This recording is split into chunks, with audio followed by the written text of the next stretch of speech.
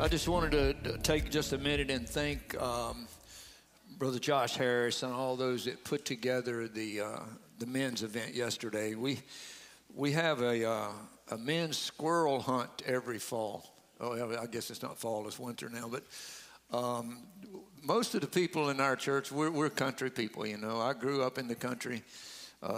My dad was a Southern Baptist pastor, and he pastored several different churches, and they were all farm country churches. So I kind of grew up kicking around in the woods and squirrel hunting and stuff. So that's a lot of fun stuff, and it's good for the guys to get together. You may not be into that kind of thing. You might be a golfer or chess player or something. That's fine, you know. It's all good. But we got a lot of just farm boy country folks here, and we got out and had a squirrel hunt yesterday. What we didn't realize was yesterday was National Squirrel Appreciation Day.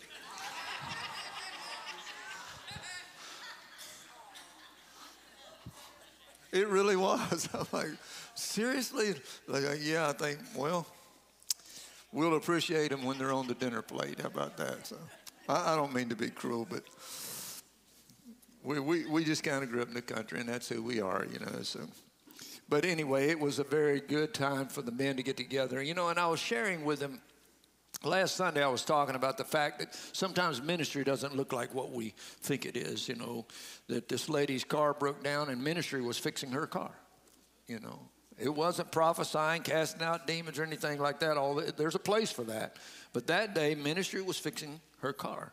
Well, yesterday, ministry was getting together and eating a barbecue and having dinner together and going out and coming back together and seeing who had the most success in that. And it was a very good event. Had a large group of men, some that don't attend our church, which is great. It's good getting together and doing things like that. Good, clean, wholesome fun. So thank you, Josh, and all those who put that together. Just another reminder, new members class will be next Sunday, the 29th at 3 o'clock if you're interested in that.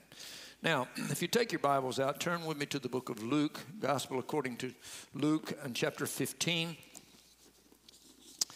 One of the most important, I believe, parables that Jesus ever told, according to most theologians, is found in Luke chapter 15, verse 11. And it starts by saying, "Then he said, a certain man had 2 sons, and the younger of them said to his father, 'Father, give me the portion of goods that fall to me.'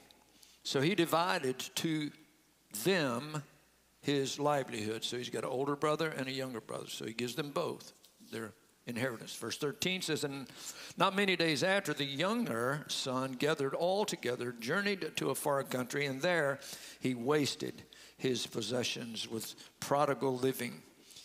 But when he had spent all, there arose a severe famine in the land, and he began to be in want. Then he went and joined himself to a citizen of that country, and he sent him into the field to feed swine. And he would gladly have filled his stomach with the pods that the swine ate, and no one gave him anything." Verse 17, "But when he came to himself, he said, 'How many of my father's hired servants have bread enough and to spare, and I perish with hunger? I will arise and go to my father, and will say to him, Father, I have sinned against heaven and before you, and I am no longer worthy to be called your son. Make me like one of your hired servants.' And he arose and came to his father. But when he was still a great way off, his father saw him and had compassion. And he ran and fell on his neck and kissed him. And the son said to him, 'Father, I have sinned against heaven and in your sight, and I'm no longer worthy to be called your son.' But the father said to his servant, 'Bring out the best robe and put it on him, and put a ring on his hand and sandals on his feet. And bring the fatted calf here and kill it, and let us eat and be merry. For this my son was dead and is alive again. He was lost and is found.' And they began to be merry." Father, we thank you for your word today, Lord. Your word is always, God, living, breathing life to our spirit. Lord, you said all scripture is given by your inspiration, and it's profitable for doctrine, for reproof, for correction, and for instruction in righteousness, that the man of God may be thoroughly furnished unto all good works. So, Lord, you sent your word today, God. Any of it, all of it, God, is living breath to our spirit. And God, I pray today, Lord, that you speak, Lord, today, in spite of me or through me or absent from me. But God, you speak to every heart, Father, exactly what each person needs to hear. God, only you can do that. Lord, only you can change our soul and our heart. And Father, I pray through the word today, Lord, that you will change us, God, to look more like you, to be more like you. In Jesus' name, amen. This parable is known as the parable of the prodigal son. And at every scholar, they call it that. But it's more than just about this prodigal and what he did. Because it highlights the grace and the mercy and the forgiveness of God, of a loving father. It could be called the parable of the loving father, or the forgiving father, or the merciful father. It also highlights the blessing and the reward for those who were faithful. Because if you read on in that parable, the elder son, he came and he saw all this merriment going on. He said, what's going on? And they said, well, your little brother came back home. And so he was upset because he came in and is like, why are you throwing a party for this rebellious boy? I've always been with you, Dad. You've never killed a fatted calf for me. You've never let me invite my friends and had a big party for me. And his father says, son, you've always been with me. Everything that I have, it's yours. You can throw a party anytime you want to. You can kill the fatted calf anytime you want to. And I mean, what a wonderful story about the faithfulness of those who serve God. The blessings that he has laid out for you that you can use and benefit from anytime you want. And so it's a great story. It has been called the gospel within the gospel. It has been called the crown and peril of all parables. Charles Dickens said that this is the finest short story that's ever been written. Because in this parable, we can see the main theme of the gospel. Because we know that Jesus was a great teacher. He went about teaching the things of God in a level that nobody had ever heard before. We know that he was a great reformer. He took a dead religion that was built on laws and rules and regulations, and he made it a living relationship with the Almighty God. We know that he was a great reformer. We know he's a benevolent man. The Bible says he went forth doing good and healing all that were sick and oppressed of the devil, for God was with him. He was one of the greatest prophets. But most important, the main theme of this parable was, and always will be that Jesus is our Redeemer. Because it doesn't matter how much you've been taught. Doesn't how much you know, how much scripture you can quote. The Pharisees could do that. It doesn't matter how benevolent he has been to you, how many gifts he's bestowed you with, and how many good things he's done for you. It doesn't matter if you're part of the Reformation, if you're in the right group. Judas was in the right group. It doesn't matter if you haven't been born again. If you haven't been redeemed by him, it doesn't matter how much you know or what group you're a part of or how many blessings you've received. The theme of it is you must be born again. It's God's desire that we're redeemed. Jesus came into the world for that purpose. When John the Baptist saw him coming down on the bank, he said, behold, the Lamb of God that's here to take away the sins of the world. He said, for this cause came I into the world. Jesus said to Zacharias, for the Son of Man is come to seek and to save that which is lost. That's the whole reason he came. The Apostle Paul said, Jesus came to save sinners, of whom I am the chief. Now, when I was working on this sermon, I came across that Paul said he was the chief of sinners. Now, I'm sure you probably know the life of Paul. When I compare him to myself, come on, somebody. When you compare Paul to yourself, was he a greater sinner than you are? I can't say that. He said he was the chief of sinners. And so it made me think just exactly who would bear that title. The chief of sinners. Who would bear that title? Who is the lowest of the low in your book? Some people might say, well, it was Casey Anthony. How many remember the story of Casey Anthony? She went on trial for murdering her 2-year-old daughter, took her out put her in a trash bag, threw her behind a fence, and went straight from there to a party with her friends and laughing and drinking and just partying and have a big time. Some people might look at that and say, that you can't get any lower than that. Jodi Arias, who seduced her boyfriend, went in the shower and stabbed him to death. The Sandy Hook shooter walked into a school of elementary children and just started shooting them. Some people will say, you can't get any lower than that. That's the lowest of the low. Or the Amish school shooting. Went into a bunch of Amish children and just started shooting little children. You can't get any lower than that. The guy that walked into a church shot everybody in the church. Can't get any lower than that. Hitler, who marched thousands and thousands of people to the gas chambers. Can't get any lower than that. Bin Laden, who would it be? Nero. Nero was the emperor during the time of the Apostle Paul, that he took Christians and murdered them and put them up on poles soaked in pitch and lit them on fire to light his courtyard.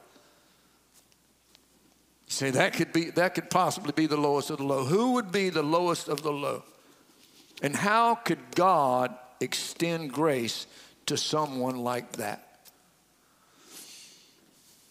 Max Lucado, in his book entitled The Grip of Grace, he talks about a serial killer that he said was the lowest of the low. Jeffrey Dahmer. How many of you remember Jeffrey Dahmer? This is what he said. You know what disturbs me most about Jeffrey Dahmer?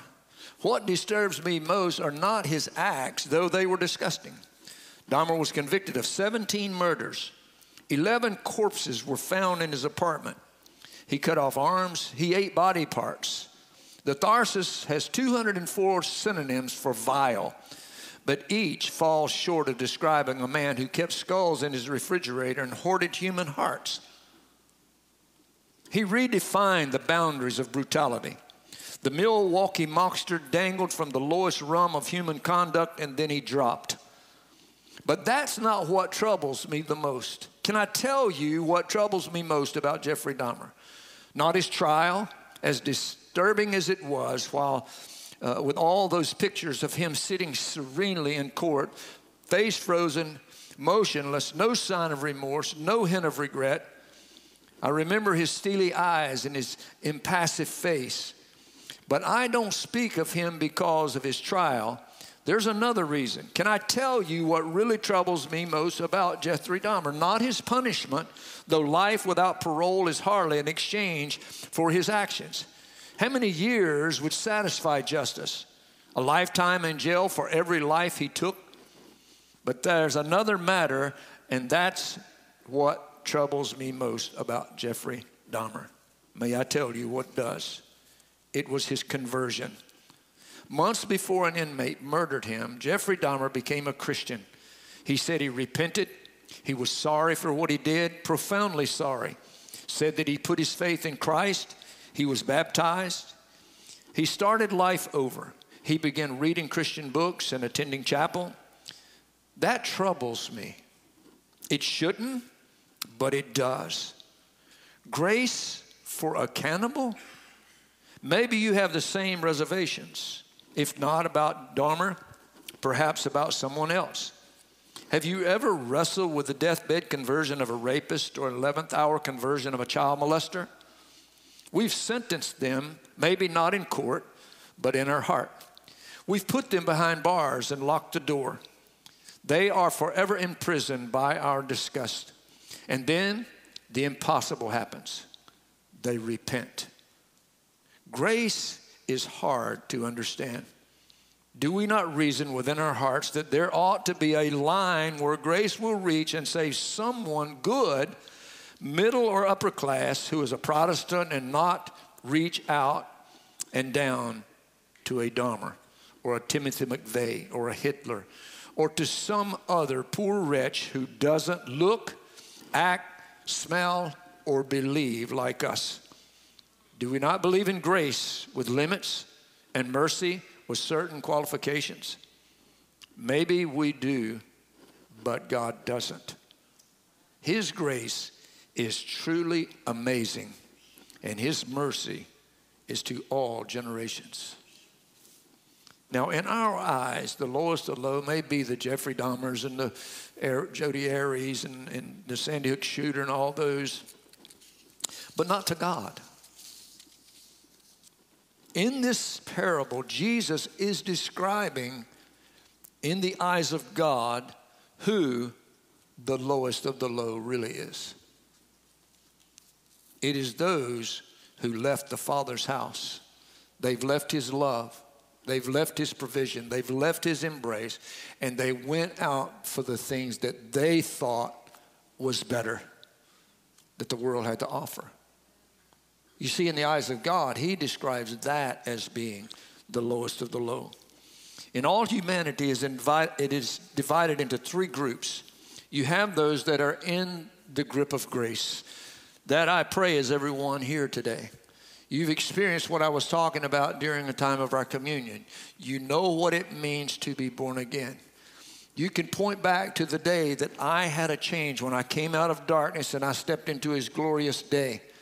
You can point to that day and say, I was born of his Spirit that day. You're in the grip of grace. That's one classification of people.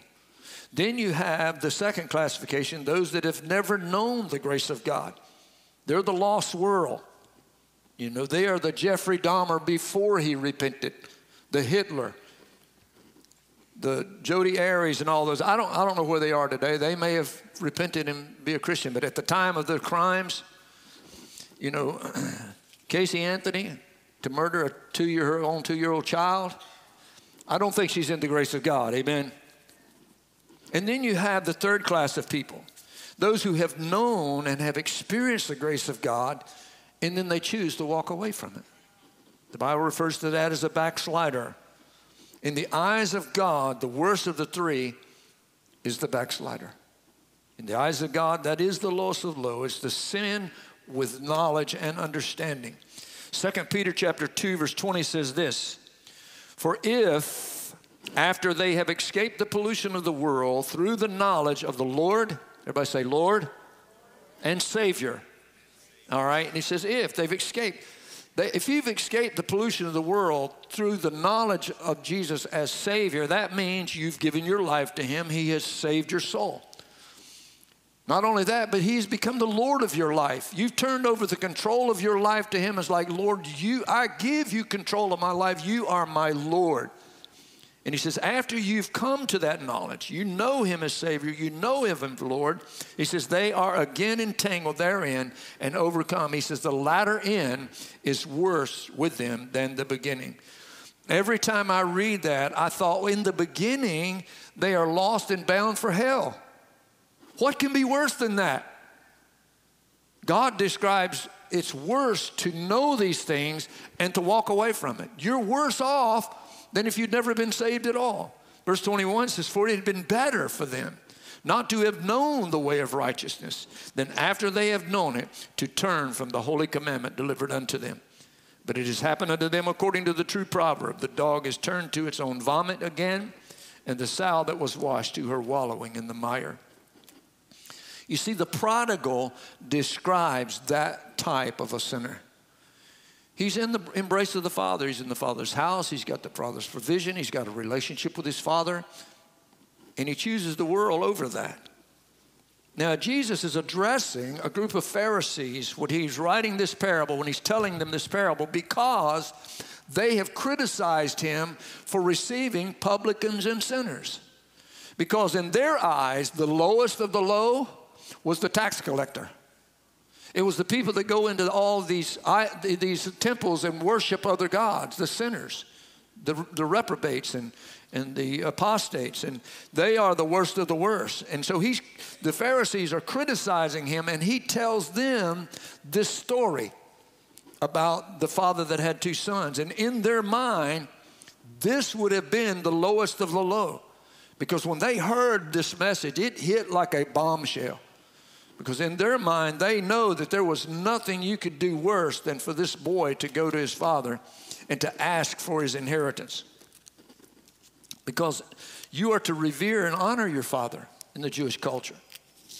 And in that culture, the only one that could address the father on the subject of his inheritance is the elder son. So for the younger son to come and say, Dad, I want my inheritance and I want it now, is equivalent to saying, I wish you'd just go ahead and die so I could get what's coming to me. And in the ears and the eyes of the Jewish Pharisees, there was nothing you could do lower than that. In fact, if it would have been a real story and that young man had been standing there, they would have went immediately and drug him to the gate and stoned him to death for insulting his father like that. So this hit like a bombshell. When they're thinking about publicans and sinners, and then he tells them about what this boy did, all of a sudden he's on a rung lower than the publicans and the sinners. It's the reason he told them this story. And what he was trying to get them to see is, this is the lowest of the low in your eyes. Because the boy was basically saying, I want my blessing, I want it right now. I don't want a relationship with you. I don't want to be under your authority, and I don't want to obey your commands. And they understood this is the highest level of insult. It was the lowest of the low, a Jeffrey Dahmer type of sin. Everything that his father had worked for all of his life, the prodigal wasted, and he insulted his father. And Jesus telling them this story was actually talking to them. What he's doing is taking this parable saying, this is who you are. You've got this big magnifying glass and you're examining the publicans, the tax collectors, and the sinners. But when you pick up the mirror, what you're going to see is you are this boy. Because what God has brought and given and offered to you, you are wasting. You're insulting the Father because you are not walking in the commands of God yourself. And he was rebuking the Pharisees in this parable. Because what he's pointing out is the prodigal is a type of backslidden Israel. Now see, these are Pharisees. They know the Torah. They know the words of the prophets. They knew what God had said through the prophets to and about them. In Jeremiah chapter 8, if you look there with me, he describes the backslider. Those who have walked away from the sonship of God and denied and rejected God as their father. In verse 4 it says, Jeremiah chapter 8 verse 4 it says, moreover, thou shalt say unto them, thus saith the Lord, shall they fall and not rise again? Shall they turn away and not return? Why then is this people of Jerusalem slidden back by a perpetual backsliding? They hold fast deceit. They refuse to return. I hearkened and heard, but they spake not aright. What is he saying? I'm waiting. I'm waiting. I'm listening for them. But they would rather be deceived. They refuse to return. You see, when people decide that they're going to go into rebellion, there is something else that's going to attach itself to them immediately. Rebellion and deception walks hand in hand. Because when they go into rebellion, they will immediately be deceived into thinking, I'm okay. It's okay. Everything is good. There's nothing wrong with this. And begin to make excuses for what they do. Look at verse 6 again. I hearkened and heard, and they spake not aright. No man repented him of his wickedness, saying, what have I done? Why? Because they don't think they've done anything wrong. Rebellion and deception, it walks hand in hand. You see, repentance begins with acknowledgement of sin. The prodigal repented. He said, I'm going to arise and go to my father and will say to him, Father, I have sinned. You have to first of all acknowledge it. Look at Jeremiah verse 8, verse 6 again. Let's break it down. He said, I hearkened and heard, but they spake not aright. No man repented him of his wickedness, saying, what have I done? Every one turned to his course. What does that mean? I'm going to do what I want to do. I'm going to do what I want to do, and I don't care if it's wrong. Anybody ever been there? Come on, we may not have gone to the extreme of getting into the trough eating with pigs, but I've been there. There's been things that God was leading and convicting me about. I just didn't want to do that. I wanted to do what I wanted to do. And I didn't care if it was wrong. Brother, I'm going to tell you, that is a dangerous, dangerous place to be. Proverbs chapter 14, verse 14 says, the backslider in heart shall be filled with his own ways. And a good man shall be satisfied from himself. In other words, a good man will be satisfied with God's ways. But a backslider is always going to do things his own ways. And the Pharisees did this. They did whatever they thought was right. Jesus pointed that out in Mark chapter 7, verse 9. He said, and he said unto them, full well you rejected the commandments of God, that you may keep your own tradition. I'm telling you, let me just stop right there and say, that's becoming an epidemic in the church world today. We know what he said, but the church is rewriting what is right and wrong. Why? Because of rebellion and deceit. They honestly believe that it's okay to do some of the things that they're doing. Endorsing abortion, same-sex marriage, sex outside of marriage, and the list goes on. Drug use. You know, they legalized marijuana in Virginia now. It's okay to smoke pot and go to church and do all that. Rebellion and deception walks hand in hand, church. And they ignore the commands of God and make their own laws, their own tradition. And he said in Mark 7, let's finish looking at it. Verse 13, he says, making the word of God of none effect through your traditions, which you have delivered, as many such like things you do. So you make the word of God of no effect because you take that and write your own commands and your own traditions, he said.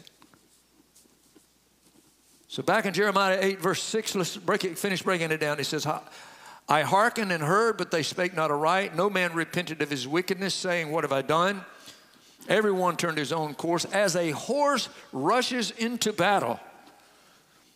The church, I don't know about you, if you've ever tried to deal with somebody that's going down that path, you're not judging, you're not doing this, your heart's breaking. You're like, I know the danger of what you're doing. I want, please stop, turn around. But brother, they've got a full head of steam like a horse going into battle, and they will rush, and if you get in their way, they will run over you. They'll cuss you out. Sometimes they blame you. And they go to war against you, and you're trying to help them. Because if they die in that condition, oh my God, eternity's a long time to pay for a bad choice. Are you hearing me, church? Verse 7, he says, yea, the stork is in heaven, knoweth her appointed time, and the turtle and the crane and the swallow observe the times of their coming. But my people know not the judgment of the Lord.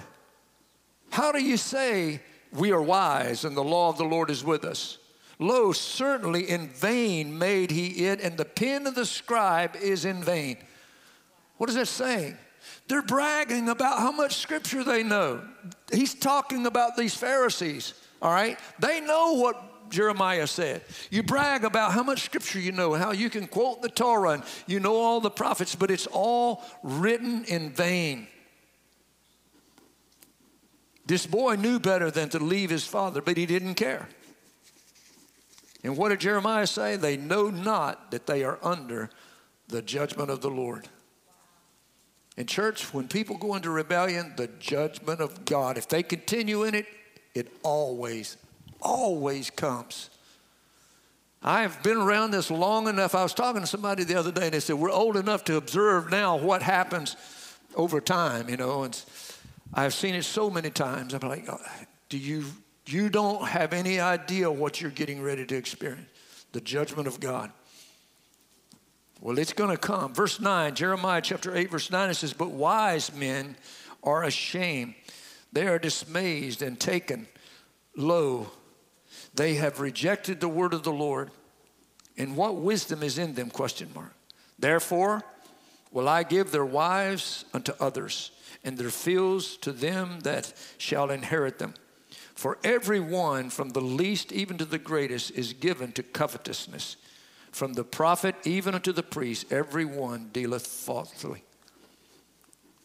So he's talking about backslidden Israel. Because they wouldn't turn around, they wouldn't repent, his judgment came up on them. And these Pharisees are doing the same thing. They got this magnifying glass out and they're looking at what everybody else is doing wrong, but they refuse to look at themselves. And the fact that they're making for themselves the laws for themselves, and their tradition makes the word of God of no effect. This Jewish boy in this parable, Jesus is showing him, look, this is a picture of backslidden Israel. This is a picture of anyone who turns from God's embrace and backslides and goes into the world. He lost it all. All of his inheritance, he lost everything. And now he's a Jewish boy. Jewish boys they wouldn't even touch a pig. They would have nothing to do with swine. It was a cursed animal. But here he is feeding the pigs. Not only that, but he's getting down and eating in the trough with them. I preached a sermon years ago on this passage called Slop on My Face, talking about when he came back and what he must have looked like. You could probably wring the oil out of his hair. He hadn't had a bath. He's got mud all over him because he's been down in the pig trough and the mud, the slop. He's got slop stuck in his beard and everything. He stinks. He's nasty and he's dirty.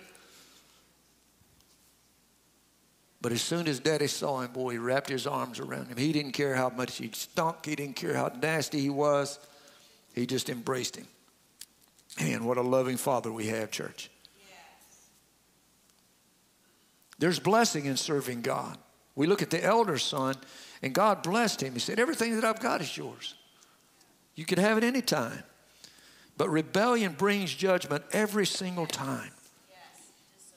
Jeremiah 8, verse 11, look at it. It says, for they have healed the hurt of the daughters of my people slightly, saying, peace, peace, when there is no peace. The NIV says it this way, they dress the wounds of my people as though it were not serious, saying, peace, peace, when there is no peace. See, they're trying to convince themselves. They got an open gash in their soul, and their spirit is pouring out, and they're putting a Band-Aid on it saying, it's okay. Everything's good. You know, it's okay to have same-sex marriage. It's okay to do this. And their soul is being poured out. And they're saying, peace, peace. It's okay. There's nothing wrong. Everything is good. God is a God of love and mercy and grace. Yes, he is. You know, I thought about in this parable, this is a story of what God hopes for the people of Israel and for every person. This is what God's hope is, that you get to a point where you come back. What would have happened if he stayed out there in the world and he didn't return to the Father? You see, yeah, God is a God of mercy and grace, but only to those who repent and to those that return.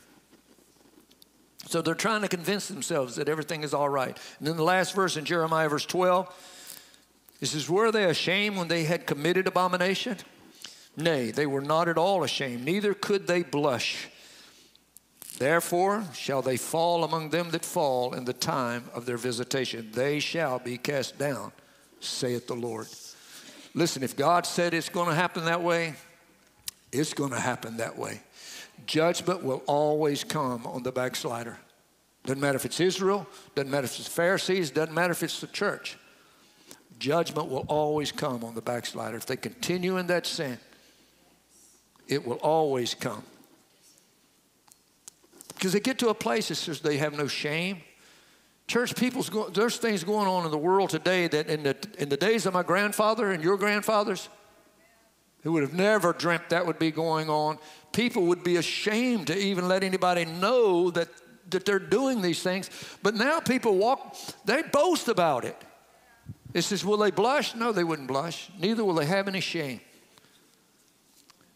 He's prophesying of our day, isn't he? Amen? Yeah.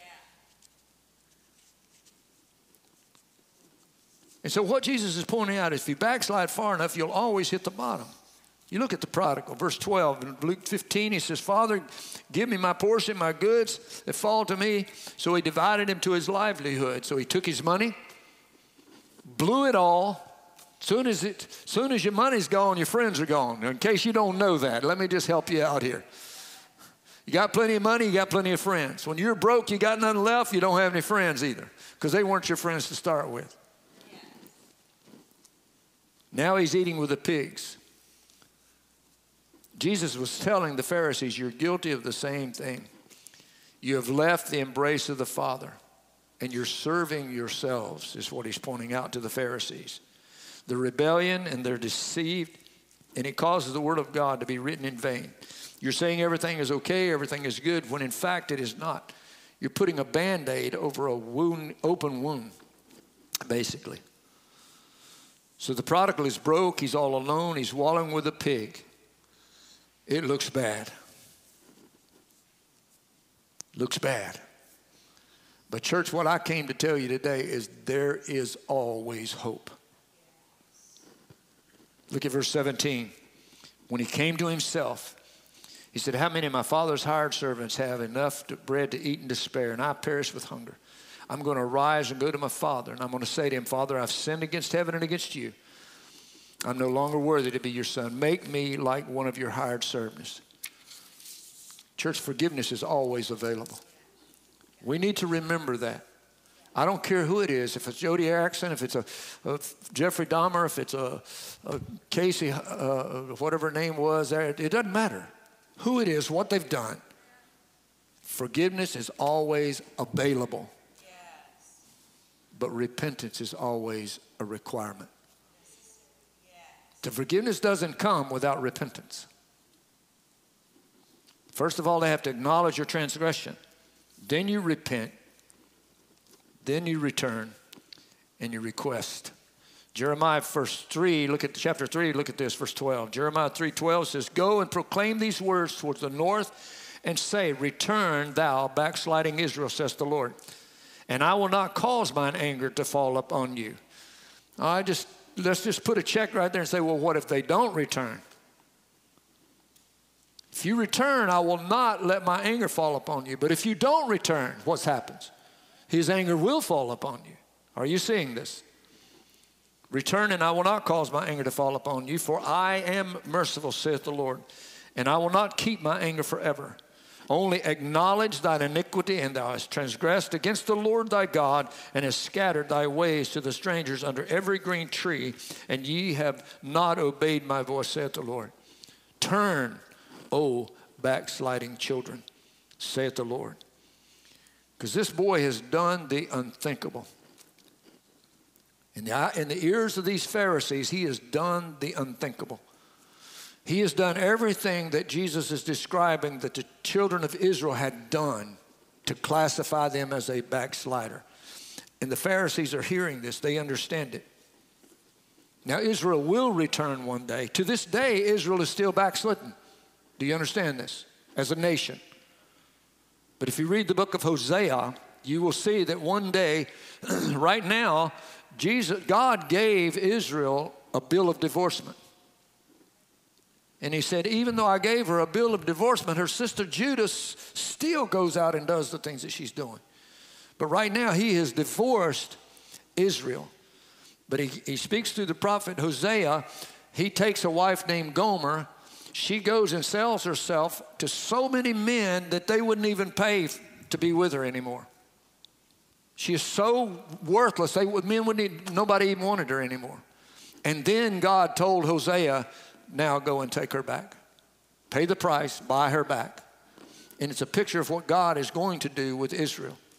When she's gone so far away from God, he has not given up on her. And church, I can tell you right now, I'm preaching today because we all know someone who is backslidden. Does anybody know in here? I know quite a few people that are backslidden and some that's teeter-tottering. But God will never give up on them. He's standing and watching and waiting. Verse 20 in Luke chapter 15 is the climax of the gospel message. And he arose and came to his father, but when he was still a great way off, his father saw him and had compassion. What is he doing? You have to get the picture here. When he was a great distance off, why did he see him? Because he's standing there looking out the window, waiting for him to return, hoping maybe today will be the day. And he's looking, and when he saw him coming afar off, he knew, that's my boy.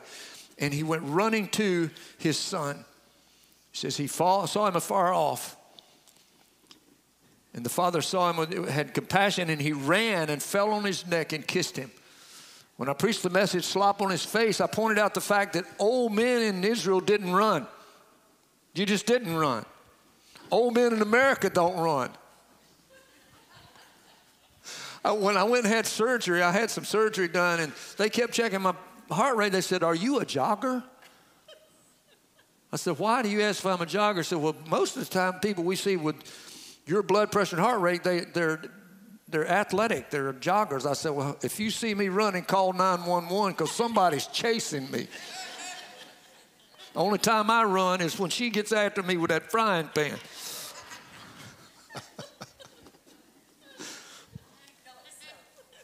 You know it so. So he's running. So the old men don't run. But he's running for a reason, because if the elders of the city, and see the Pharisees, they're hearing this, they understand. They know why he's running. Because if they're standing there and they see that boy coming, he's going to die. He's going to die here. He's going to die right now. Because he is the lowest of the low. What he has done is unforgivable. We're going to stone him to death the minute we see him. And Daddy's running out there to save his life. Come on, Satan wants to stone you to death. The Pharisees of this world, they want to stone the backslider to death. Listen, I don't care what people have done. You can have a stripper come up in here, a homosexual, it doesn't matter. You can have an adulterer, it doesn't matter, a murderer, a child molester. Now, they will be escorted while they're here. Let me just point that out. But they're welcome here, because we're not going to stone them to death. The Father is standing, looking, hoping, praying that they will return. Yeah. And when they come, we need to have the same heart that the Father has. Yeah. We don't want to be like the Pharisees, like magnifying glass. No, we want to have the heart of the Father. Yeah. And pray and hope that they will return. Rejoice when they return. He said he fell on his neck and he kissed him. He ran to save his life. See, the elders were the type of, the Pharisees, they were the type of the satanic powers that wants to destroy you. Because if he can get you to backslide and kill you, then you die in your sin. So this is what I want us to see today. Jesus is saying the Father is waiting to receive you. He says, "I will not cause mine anger to fall upon you. For I am merciful, saith the Lord, and I will not keep my anger forever." The Father is going to protect those from those that wish to kill him. Satan wants to kill you when you get out there. And church, let me tell you something. If someone is like a prodigal and they come to themselves and they realize, I have made some horrible choices. I've betrayed everything that I know is right and good and pure and holy. And I don't want to do this anymore. The Bible says when he came to himself, he says, "It's better in my Father's house." I thought the world would be better. But this is not better. It's better in my Father's house. Church, a lot of people come to that. They know the things of God. They've been in it. They've experienced it. But it looks greener on the other side. Amen. I always tell people the grass is not greener on the other side. It's greener over the septic tank. Right? And you go out there and taste it and you realize that it's got a stench to it. But it was good in my Father's house. But here's the Pharisee. They can't get past what you have done. And the devil wants to say, "Yeah, but you've blown it now. You've gone too far. You can never have the anointing you once had. You can never have the calling you once had. God can never use you again. Look at what you did. Look at what you did." He is the accuser of the brethren. He's always wanting to condemn you for the choices you made. But the Father's not like that. He wants to destroy you. He wants to kill you, pointing out to you what you've done. Years ago, I was walking in the hallway, and it's what prompted me to preach this message this morning, because I remembered this scene. There was a young man that was backslidden, and I'd been praying for him. I'd been witnessing to him. I caught him on the field out here one day, and I just walked up to him and I said, "If you were to die right now, would God be pleased with what you're doing?" He just dropped his head. Well, finally he came back to church, And he had a big, we'd give out cotton candy that Sunday or something. He had a big ball of cotton candy. He come to me, he said, I'm good. I said, why? Because you got a ball of cotton candy. I cut him no slack. Why? Because you got a ball of cotton candy. He said, no, because Jesus is back in my life. Yeah. Hallelujah. I wanted to rejoice. I wanted to rejoice. And suddenly, it occurred to me that I was being a Pharisee. Because all I could see was this, what he had done, what he was doing. And that week, the next Sunday, I preached, "One frame doesn't make a movie," was the title of the message.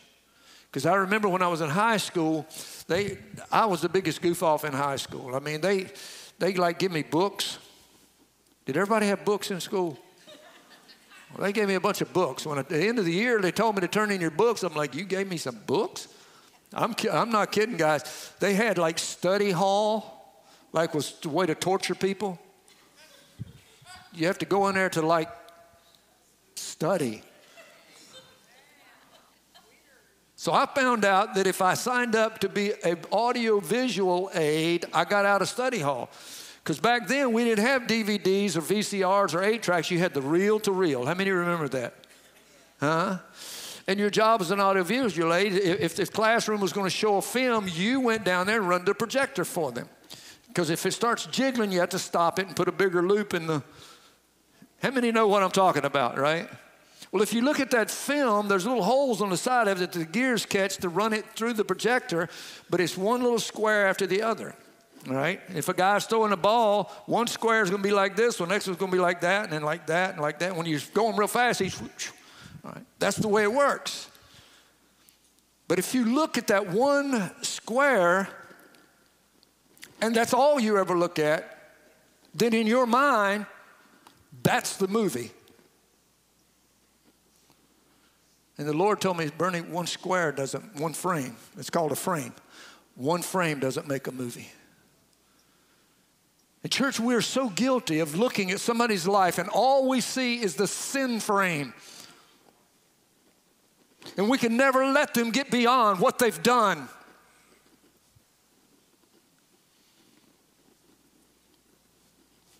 I want to go somewhere, but I don't it's kind of personal, but when somebody's done something so horrible, it's hard to get beyond. How could they do that? Especially when it affects you. How could they do that? But you have to look at the whole picture. If somebody that did some horrible, horrible thing, but at some point in their life, they came to themselves and they said, it's better back in my dad's house. And they go back and he embraces them. He throws up, he celebrates. If he can do that, we should do that. Amen? And so we can't get stuck on the sin frame. We have to look at the whole picture of what God wants to do in their life. 1 John 1:9 says, if we confess our sins, he is faithful and just to forgive us of our sins, and he cleanses us from all unrighteousness. But sometimes we can be pharisaical and we want to keep them in that wallow because we don't want them to forget what they did. Church, I'm telling you, if Jeffrey Dahmer were sitting here today, it would be hard to get past the fact that he ate people. Am I right? A child molester. I'd have trouble with that now, I'm telling you. But God help us that because if we do that, then we need to turn the mirror around and realize I'm lower than he is. If I can't get past that, Jesus is saying, if you can't get past that, you're lower than he is. Church, that's convicting right there. Now, in no way am I saying we condone their behavior if they choose to stay in that. In fact, we should condemn that. But when they want to return and if they're even seeking, we need to help them and love them, There's a lot of scripture I could go into about how you categorize that, because if a brother is extortioner and he goes down this list and he's a fornicator and he calls himself a brother, the Bible says you're not to even break bread with them. In Paul's letter to Titus, he said, if a person is a heretic, after 1 or 2 warnings, you break fellowship with them and have nothing to do with them. So there are some things that apply here, but when somebody is searching and they're seeking and they're trying, we need to be loving and kind and merciful and forgiving, and we need to be like the Father, and we're standing there praying and looking and waiting for them to return, ready to embrace them. That's the heart of the Father. You say, who are you preaching to this morning, Pastor? I told somebody the other day, I said, most of the sermons I preach, I've got a big mirror standing up here in front of me. That's who I'm preaching to. This guy right here. Amen? Because if I need it, I'm pretty sure you probably need it too. Amen? So in closing, let me wrap this up. There's 3 things in closing that we need to focus on. The prodigal was on top. He fell to the bottom, and he was placed on top again when he returned. To the prodigal, whether it's you, I don't know who I'm talking to. I don't know if somebody in here is it. You're just sitting here and maybe you've been in the world. You just made your way to church this morning, but when you leave, you're going to go right back into the pig slop that you just came out of before you got here. I don't know. Or maybe it's somebody you know. To the prodigal. Jesus didn't want to show the Pharisees how disgusting they were to God. The whole purpose of the story of the prodigal was God wants to show you how much the Father wants to embrace even the lowest of the low. That's the message of the parable of the prodigal. It's not about the sin of the prodigal, but it's about the love of the Father and how much he wants to embrace the lowest of the low. His father didn't stone him. He ran to him and fell on his neck and kissed him, restored him to a place of relationship. He said, go and get my robe and put it on him. What is that? He is honoring him. This boy didn't deserve to be honored, but he's showing him honor. He's covering his garment that is stained with sin. So an old song says, there's a garment that's stained with sin, and I've been washed in the blood of the Lamb. Lay aside the garment that is stained with sin and be washed in the blood of the Lamb. And that's what he's doing. He's covering his garment that is stained with sin. He says, Dad, I'm sorry. He said, bring my ring and put it on his finger. What is that? Church, this is what the devil doesn't want you to know. If you've been a prodigal, I was that guy. I grew up, I told you I was a Pharisee. I knew the scripture. I knew what was right. I knew what was wrong. But there was a couple years that I just said, I want to see what's on the other side. And brother, it is a septic tank over there, just in case you don't know. And when I came back, I was so ashamed. God, how could you use me? For years, how could you use me, God, after what I did? I talked to somebody one time, and this lady had done just unthinkable. And I said, I don't want you to be sad. She said, how can I not be sad after what I've done? I said, if that is true, then none of us can rejoice, because we've all done bad things. Look at Mary Magdalene. She's the most revered woman in the Bible, but nobody remembers for what she did. They remember her for what she became. Satan doesn't want you to know that. Put my ring on his finger. What does that represent? Authority. The same anointing that God gave you when he called you, and then you went back out and wallowed in the mire, and you come back, he gives you that same authority back, the same calling, the same gifting, the same anointing. The Bible says that the gifts and the callings of God are without repentance. In other words, if he's anointed you to do something and he's called you to do it, he will never take that back away from you. It's without repentance. He doesn't take it away. Put my ring on his finger. Put shoes on his feet. What is that? That is a sign of sonship. Daddy's kids wear shoes. All right, the servant might be going around barefooted, but not my boy. My boys are going to be wearing shoes. My daughters are going to be wearing shoes. He's recognized him not as a servant. He came back and said, just make me a servant, Dad. He's like, no, you're not a servant. You are my son. God doesn't disown you because you make mistakes or you make bad choices. He still owns you. And then he goes and kills the fatted calf. What is that? He's saying, today, not only are you my son, but you are the special guest in this home. Everything that's being done here today is all about you. All right, so the prodigal, you need to understand, God can still use you. He can still use you. That young man I was talking about was the cotton candy was on top of the world, on top of the spiritual thing. Then he fell. God put him on top again. Sadly, he has fallen again. He is prodigal to this very day, this young man. Second of all, I want you to hear this. To those who see the prodigal, don't just look at the sin frame. Pray for that prodigal to return. You know, I look for the day that I see that young man again and he says, I am good. And I said, why? Because you got cotton candy? No, but because Jesus is real in my life again. I pray for that day. But I don't pray just because it's a duty or responsibility. Church, we need to pray with faith. Hebrews 1:1 says, now faith is the substance of things hoped for. It's the evidence of things not seen.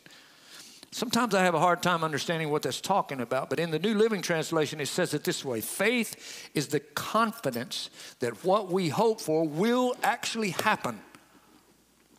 It gives us assurance about things that we cannot see. The modern speech says this, now faith is a well-grounded assurance of that which we hope, and a conviction of the reality of things that we do not see. How many of you would join me today in praying for prodigals? How many of you knows a prodigal? Huh? You know a prodigal. If you've got an ink pen, write their name on a piece of paper. All right. You don't want to expose them to the world. I'm not going to, other people, you don't want other people to see that. But if you know a prodigal, maybe more than a few, you write their names down. You know, I've known people that they'll get a picture of them. If you really want to get serious about praying for them in faith, write their name down. Take a picture of them.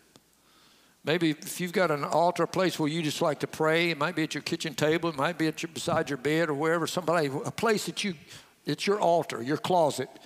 Jesus said, go into the closet and pray. But you lay them down and you pray for them that they will return with confidence that they're going to come back again. Now, I'm going to tell you what, brother, when you start sicking God on them, I believe today that I turned around because my mom and dad were on their knees praying for me. And I went 350 miles to try to get away from the influence of my family. When I met her, all she could talk about was Jesus. First time I saw her, she got out of the car. It was the best looking thing I ever seen in my life, boy. And I was trying to figure out my opening line because I was too cool for school, you know. I had my bell bottoms on, my hair down to here. I was trying to figure out, man, that thing looked good, boy. And I fell in lust automatically. Fell in love later, and all she could talk about was Jesus. Now, this is how far I'd slipped. I said, what a waste. To myself, what a waste. I said, look, I understand what you're doing. I appreciate it. I've been around religion my whole life. She didn't know I was a PK. That's a preacher's kid. I said, but I've come 350 miles to get away from religion. I've had it shoved down my throat all my life. If Jesus is all you can talk about, you can go talk to somebody else. That was, hello, how are you? My name is Bernie. That was our introduction. But she looked so good, I was like, I can't just leave it there, you know.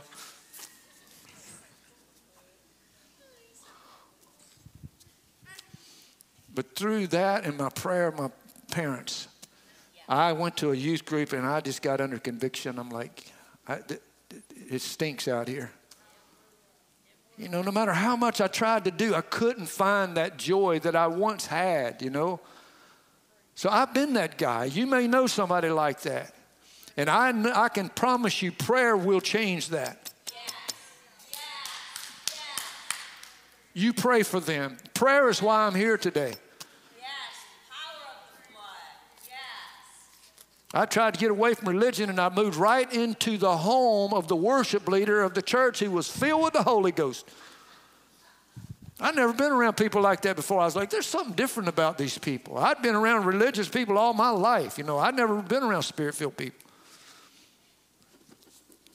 And all of a sudden, I saw something in them that I wanted. I said, whatever that is, they've got something I don't have. I've never even seen before. I want that, whatever it is. In August of 1974, I got it. Boy, and I'm going to tell you, it was powerful. Never be the same. So join me in prayer. Well-grounded assurance that they're going to return. And then the last thing, Hunter, if you'll join me.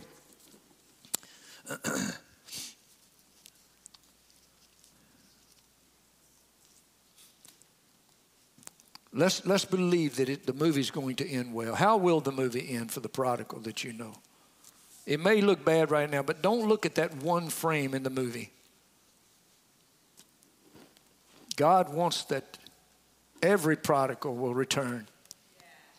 Father never loses hope. He watches and waits for the returning backslider. And church, the story's not over until the film runs out.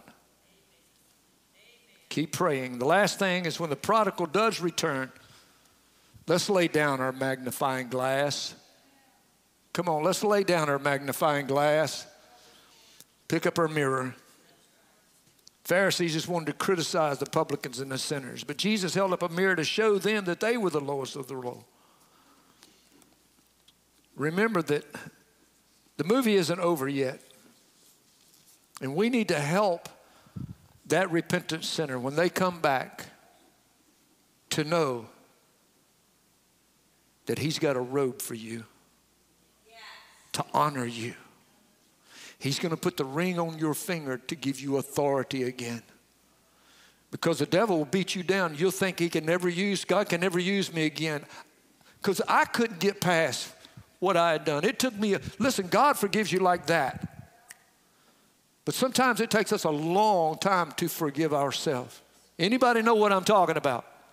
It takes a long time to forgive yourself. In the name of Jesus, by the power of the Spirit, I give you permission today to forgive yourself. Because God showed me this one day. He said, who do you think you are? I am the Almighty God, and I have forgiven you. Why can't you forgive yourself? Are you greater than I am? Are you holier than I am? Huh? Come on, church. Because if you can't forgive yourself, then you're saying you're putting yourself above God who has forgiven you. So you need to forgive yourself. That guy that did that, he died at a youth retreat in Mechanicsville, Virginia. In 1974, he's dead. And a new person rose up. And so when the accuser comes and says, look at what you've done. I said, I don't know what you're talking about. I don't know what you're talking about. Because God doesn't know what you're talking about. It says he puts your sin away from you as far as the east is from the west, never to be remembered against you again. There's a song out there that says, what sin? When we come to God and we're repenting again, he's like, what sin? I've already taken care of that, son. The problem is not you trying to get me to forgive you. The problem is you trying to forgive yourself. What sin are you talking about, son? I've forgiven that. Now you just need to forgive yourself. And when the prodigal comes in, they're going to need help. Because look at the years I've wasted. Look at what, because that's what they're thinking. The years I've wasted. All the things that I could have done, I didn't do. Bow your head if you would, please, and stand to your feet. Church, let me tell you something. I don't know who you are. I don't know who this message is for. It may be for somebody in here.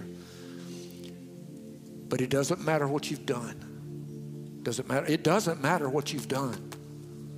Now, only God can say that. And through the power of the Spirit and what he's done in our life, then we can say that because we're telling you what he said. And if he's forgiven you and we don't forgive you, it's the same thing as what I talked about. Who do you think you are? If God forgave them and you don't forgive them, are you holier than God? Are you greater than God? If he forgave them, who do we think we are that we can't forgive them? If he overlooked that sin frame, but we can't overlook it, who do we think we are? Are we greater than God? Are we holier than God?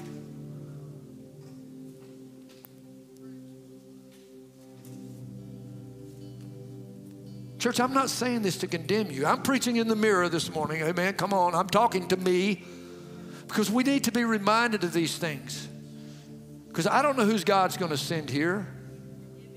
They may not look like us, act like us. And just like the portion of that book I read is like we think that God's grace and mercy is extended to people that look like it and are like us. But when God brings us some people that's done some, in our imagination, some horrible, horrible things, we need to be able to be like the Father to them and love them. And if you're here this morning and you've done something and you're having trouble getting over that, I want you to just know right now, just bow your head in Jesus' name, by the power of your Spirit, God, I just pray that your presence just overflow in their spirit right now, God, in their mind, Lord, in their memory. Wash them clean, oh God. Wash us clean, oh Lord. God, help them to get beyond the sin frame and realize the film is still playing, God, and there are some beautiful, beautiful scenes ahead if they will just surrender it all to you.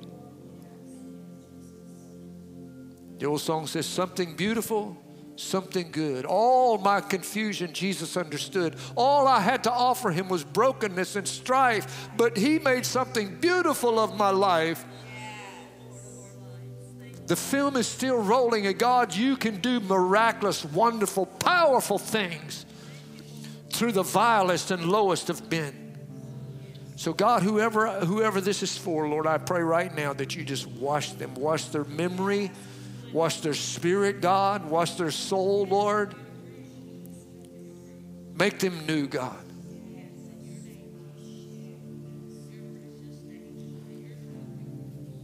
Help us not to be pharisaical, Lord. And just look at all of the, well, he did that, she did that. They're publicans, they're sinners, they're the lowest of the low. And by doing that, we become the lowest of the low. God, help us, Lord, to rise above that and have the heart of the Father. In Jesus' name, in Jesus' name. Now, church, after a message like that, somebody's like, I ain't going to that altar. I don't want everybody to think that I'm this horrible person. Let's just put that out of our mind. Because I can tell you this, if there's something in your life that's not right, there's people here that want to pray with you. Let's get it right. Come on, if there's something that has happened in your life, it may not be actively involved in it right now, but maybe something in your past is like, I just want to lay that on the altar before God and let people just come and be the Father to you. So while we sing this song, we're going to open the altar. If you feel led to come and pray, you may want to pray right where you are, but we would love to just embrace you and say, look, it's going to be all right. It's going to be all right. God bless you, honey. Come on. It's going to be all right. There's nobody in here going to look at you and judge you. We're just going to love on you. Let God just do a work in your life. Come out of the darkness into his glorious day. Amen. In the name of Jesus. Hunter. You're here with the grace of the Savior, with the heart of the Father. You're all we need. You're here with the hands of the healer, with the power of your Spirit. You're all we need.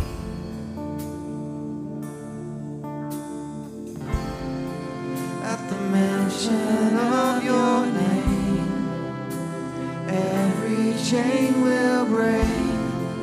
I know everything will change.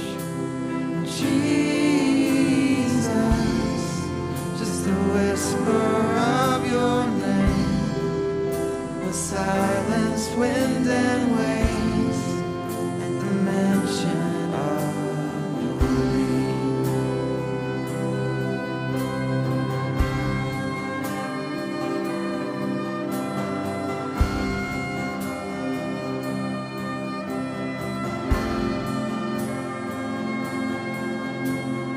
You're here, you're my provider, all I've ever needed, Jesus, you supply.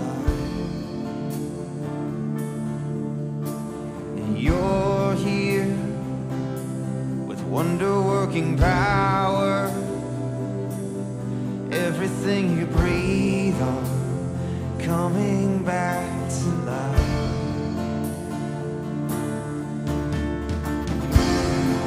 At the mention of your name, every chain will break. I know everything will change. Jesus, just the whisper of your name will silence wind and waves. The mention of your name.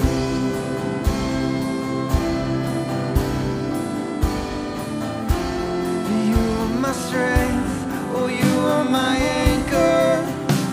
You never fail. You are my hope, you will deliver. Emmanuel, yeah, you are my strength, you are my anchor. You never fail. You are my hope, you will deliver.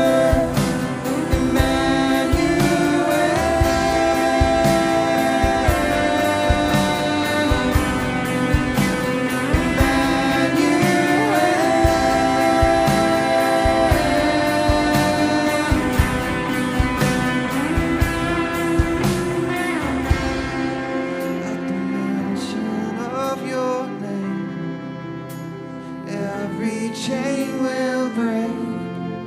I know everything will change.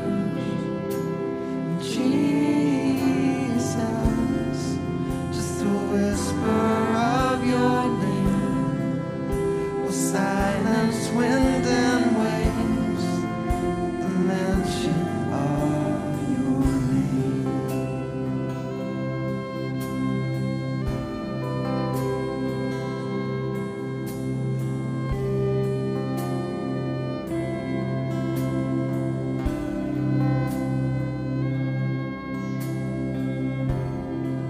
At the mention of your name, every chain's gonna break. I know everything will change.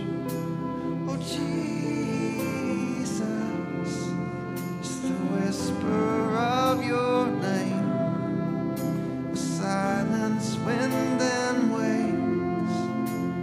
The mention of your name. Hallelujah.